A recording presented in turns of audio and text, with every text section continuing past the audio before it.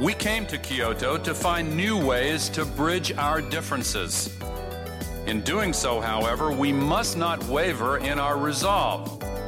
Australia will more than play its part to address climate change, but we'll do it in a practical and balanced way, in full knowledge of the economic consequences for our nation.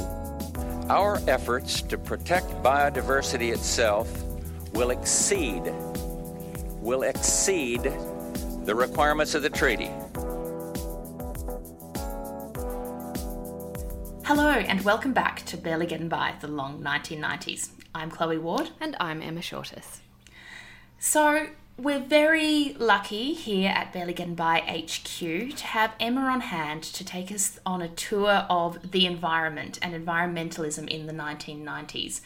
Previously on the podcast, we've discussed Emma's research into the Antarctic Treaty and the successful efforts to protect Antarctica from mining, which culminated in the early 1990s. So we're kind of going to widen the lens here a bit and talk about what was going on more generally. So, Emma, how does the 90s start from the perspective of the environment and from the perspective of environmentalists? Well, I think it starts actually from a very long perspective, quite literally, because the decade actually opens on Valentine's Day in February of 1990. Voyager 1, which is a NASA, I guess, space probe, is that what you call it, is out in the solar system. It's gone now, it's past Neptune, so it's 6 billion kilometres away. And in at the very beginning of 1990, it actually turns around, which it was never supposed to do. But Carl Sagan, that famous scientist, had the idea that Voyager should turn around and take a picture of Earth from out behind Neptune. And the resulting pictures, Carl Sagan dubbed the pale blue dot, because what you see is the kind of vastness of space, I suppose, and teeny tiny little Earth in this kind of shaft of light that's, Earth is no bigger than a pixel. So it's this kind of stunningly beautiful picture that's released to open the decade. And I think it's really it's kind of cheesily symbolic, because it's the culmination of all of these pictures of Earth that we've had from space, starting with Earthrise in 1968, which of course is that important year that we keep going back to. But I think Pale Blue Dot is a kind of culmination of decades of planetary thinking, of getting people to think about the Earth as a system, but also as a really vulnerable system, as kind of potentially alone in the universe, and special and unique. So I think that's kind of the attitude that environmentalism comes to the new decade with. To me, it underscores our responsibility to deal more kindly with one another and to preserve and cherish the pale blue dot, the only home we've ever known. Okay, so the environmental movement is coming to this full of promise. We have that iconic victory, which you've researched previously, in the Antarctic Treaty. What else was going on in that space?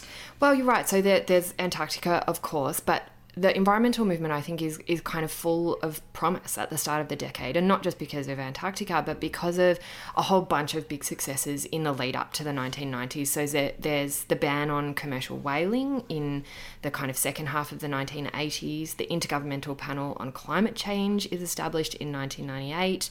There's an agreement to negotiate a framework convention on climate change the year after.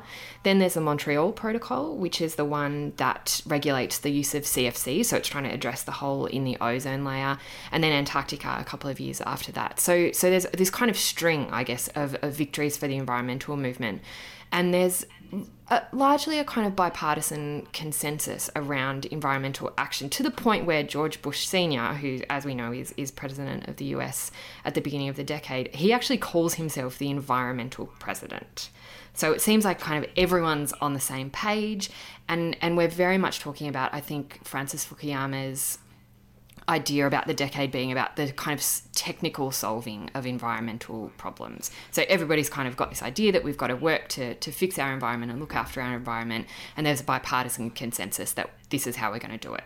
Yes, and I suppose it's also important not to forget, and I think this is something we'll come to later in the podcast, that this kind of bipartisan consensus and this idea that the environment is a technical problem that's waiting to be solved, that is still something that has come off the back of politics. So you've spoken about Greenpeace, which I think certainly is one of the movements that kind of dominates my childhood memory of the 1990s and what environmentalism meant. Yeah, and I think that's right. And Greenpeace is kind of coasting off those environmental successes that I mentioned because, of course, they're involved in the achievement of all of them, not the least of which is Antarctica that I've spoken about before. But there is, I guess, this kind of joy at those successes, but also that, they've managed to get the Republican president of the United States to call himself the environmental president. So there is, I think, this idea that we're kind of, it's that idea of marching forward on the path of progress when it comes to the environment, so that, history has also ended when it's come to these kind of questions, and we're just kind of solving these technical problems on the international stage. But that idea, I think that kind of consensus, that joy, that idea that we all understand that we live on this tiny, unique, vulnerable little pale blue dot, all of that is kind of shot to pieces really early on in the decade, in 1992 specifically. We come to Rio prepared to continue America's unparalleled efforts to preserve species and habitat. And let me be clear. Our efforts to protect biodiversity itself will exceed the requirements of the treaty. So in 1992, there's a huge United Nations Conference on Environment and Development, is its official title, held in Rio de Janeiro, and it's dubbed the Earth Summit. So this is a really important summit because it's 20 years after the first UN Environment Summit, which was held in Stockholm in 1972, and there's, I guess, huge build up to this conference because of all those victories that I've talked about and this kind of consensus about environmentalism and also a lot of pressure, I think, on the governments of the world to act on environment. Everything sort of seems to be leading up to this point, to this conference at Rio. This is kind of when we're going to make huge progress when it comes to the environment and specifically in relation to climate change. So the first United Nations Framework Convention on Climate Change is opened for signature at Rio. And environmentalists, diplomats, business people, NGOs, they all descend on Rio, and there's a lot of joy and excitement. But what happens, like with a lot of UN conferences, related to the environment and other things, is it very quickly becomes apparent that things are going to get bogged down. The consensus that everybody had hoped for is not going to appear. So the Convention on Climate Change is ratified by the United States and 150 plus other countries, but it's kind of widely viewed as being watered down, particularly by the United States, to the point where it becomes kind of almost meaningless.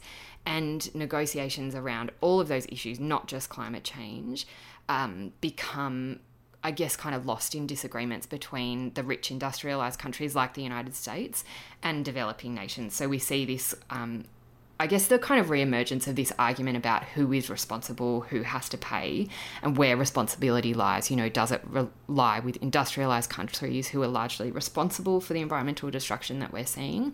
Or does it lie with developing nations who, are going to be forced, I suppose, to follow a different path of development that doesn't rely on fossil fuels and that kind of environmental destruction? So Rio, in the end, is, I think, pretty devastating for the environmental movement. Okay, so what you're introducing there are a lot of themes that are still recurring in environmental debates. I'm thinking particularly of that apparent, and I think that tension between developing and developed nations, which I think is quite usefully exploited, especially by developed nations in climate rhetoric these days. The climate summit that I always think of when I think about 1990s environmentalism is Kyoto, which took place 5 years later in 1997. Where does that fit in I guess, this imaginary path from Rio to our present catastrophe? Yeah, look, I'm not surprised that you remember Kyoto in 1997 because that is a really significant conference. And it's also because nothing really happens between Kyoto in 97 and Rio in 1992. There's a series of conferences, but nothing is really agreed on. We're still sort of bogged down in these similar arguments. So we get to Kyoto in 1997 though, and we do actually see some progress. So there's protracted negotiations again, but Kyoto is different because it actually manages to come up with the first international agreement that sets out cuts to global greenhouse emissions.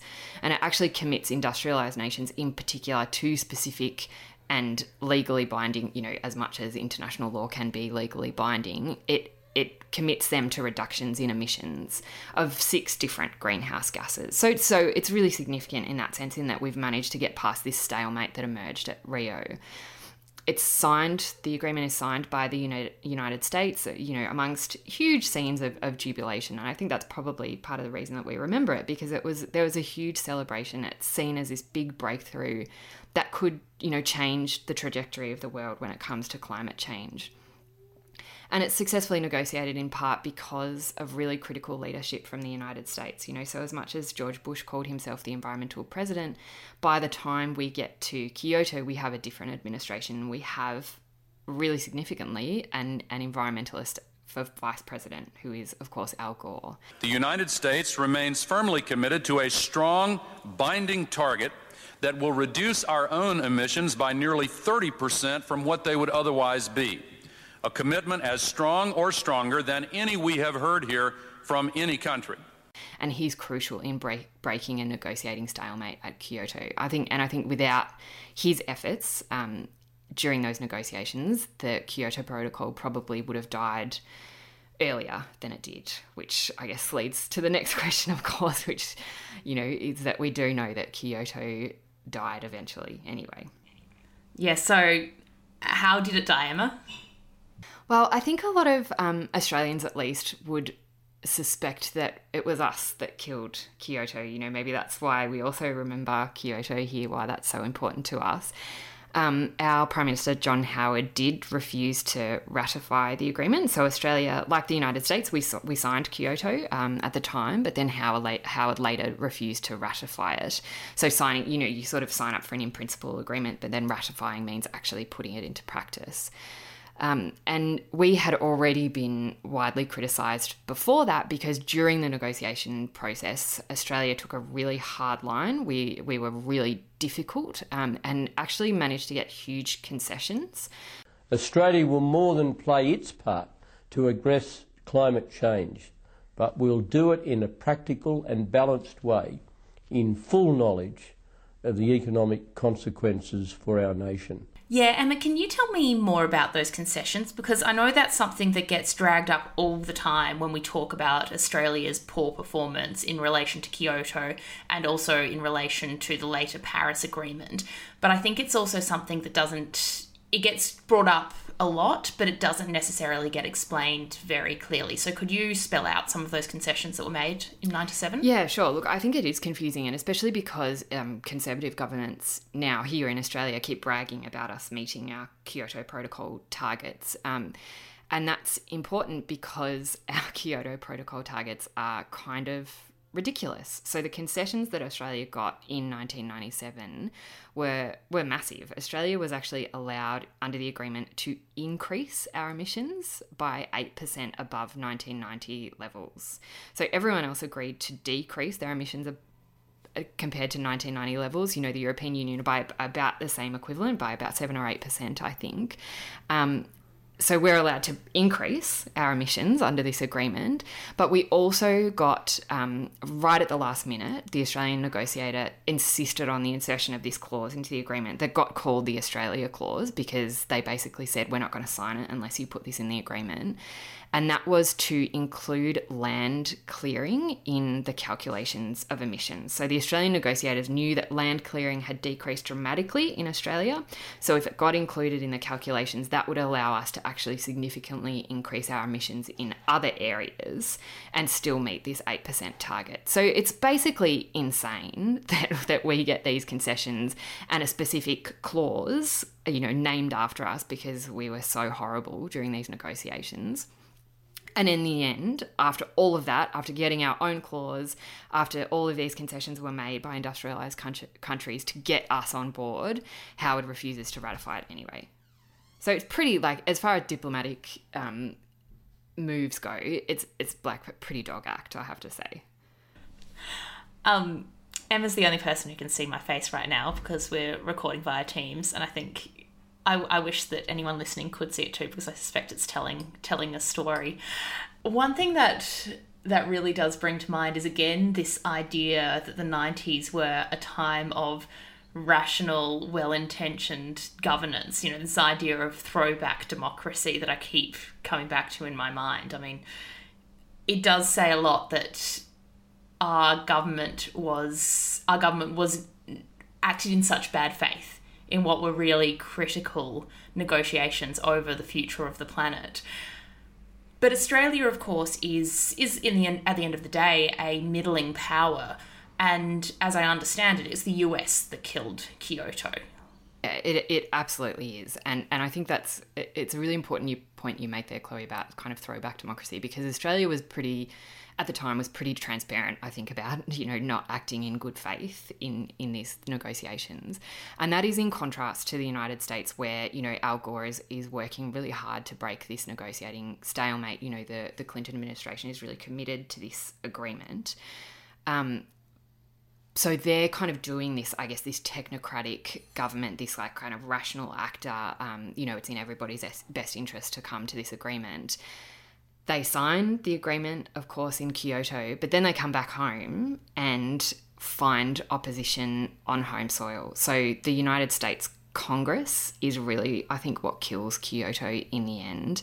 The US Senate, after the agreement is signed, after the Clinton administration has signed Kyoto, they actually passed a resolution that passed with a 95-0 vote, basically saying we oppose this agreement. The senators oppose the agreement, and they're using arguments that we are very familiar with today, saying that the agreement is unfair and that they can't support it until developing countries are forced to, you know, share the burden of dealing with climate change. Again, in Australia, of course, we're very familiar with these arguments. So what that means is that Clinton has really no choice but to say that he's not going to submit the treaty to the Senate for what's called advice and consent. So for the US to ratify the treaty, to ratify the protocol and kind of put it into law, you have to get consent from the Senate. The Senate has to vote to ratify it, and the Senate is clearly going to vote it down. So instead of that embarrassment, Clinton just never puts it to the Senate, I suppose. So what that means, I suppose, in 1997, you know, as we know, the United States is now the sole superpower. It's the world's biggest economy and also the biggest emitter, and they're refusing to ratify this agreement. So Kyoto is kind of broken, I suppose, by the United States. And then if we fast forward to 2001, and we have President George Bush Jr. in the White House, who is definitely not an environmental president like his daddy. He says that the United States no longer sees itself as bound by Kyoto at all, in any sense, you know, even though they have signed this agreement in principle. So it's really from 2001, it's another sort of decade and a half before we see any progress again in international climate negotiations. Okay, so on hearing about that 94-0 vote in the US Senate, my face did tell another story again. I think the only thing that I'd kind of maybe push you on a bit, Emma, there is this idea about the rhetoric around developing and developed nations, because I do think that in recent years that's taken on, or that's been kind of recast, especially in Australia, because I think what's actually happening is that a lot of, you know, bad faith conservatives are using, you know, developing nations claims and their right to pursue a fossil fuel path as part of their political argument. So I do think that the ground's shifted slightly there. Yeah, actually, I mean, I think you're right. I certainly think that there is the bad faith argument that, you know, who are we to stop developing nations from emitting as much as they need to, like to provide electricity for their citizens, and et cetera, which is, of course, a bad faith argument, because it suggests that the only way to do that, the only way to pull people out of poverty is to burn huge amounts of fossil fuels. And we've seen that recently, I think, you know, with arguments about us selling our coal to India, that we have to do that because, you know, India needs that to develop. And if we don't sell it to them, somebody else is going to anyway. So I certainly think you're right that those arguments have been twisted. But I think we also see the genesis of them in kind of 1992 and earlier, when these arguments between developing countries who are making very good faith arguments about, you have developed, you have used these resources, it's you that has destroyed the planet, not us, so you have to take some responsibility, and you also have a responsibility to assist us in both protecting the environment but also pulling ourselves out of poverty, the poverty which was created, of course, in large part by colonialism, the colonialism of Western nations. So no, I completely agree with that, and I think that perhaps the biggest factor in that change has been the rise of widespread and ever increasingly cheap renewable energy sources. And, I think that argument around, well, if India has to get coal from somewhere, that's not necessarily true when you think that developing economies like India's and China's, they themselves are increasingly committed to a renewable path. That's true. And that's certainly, to go back to one of the most important negotiators of Kyoto, Al Gore is constantly saying that, renewables are the path forward. That is the rational way to go, that we don't need to burn fossil fuels, and development can still happen, economic growth can still happen, exactly as we are accustomed to. It's just that we should be using renewable energy instead of fossil fuels. And speaking of Al Gore, that most famous of 90s environmentalists, we will be dedicating the next instalment of this episode of Barely Getting By to Al Gore's meteoric rise from environmentalist to vice president and the crashing of his aspirations come the 2000 presidential election. Barely Getting By is supported and produced by RMIT University. Original theme music is by Stuart Cullen.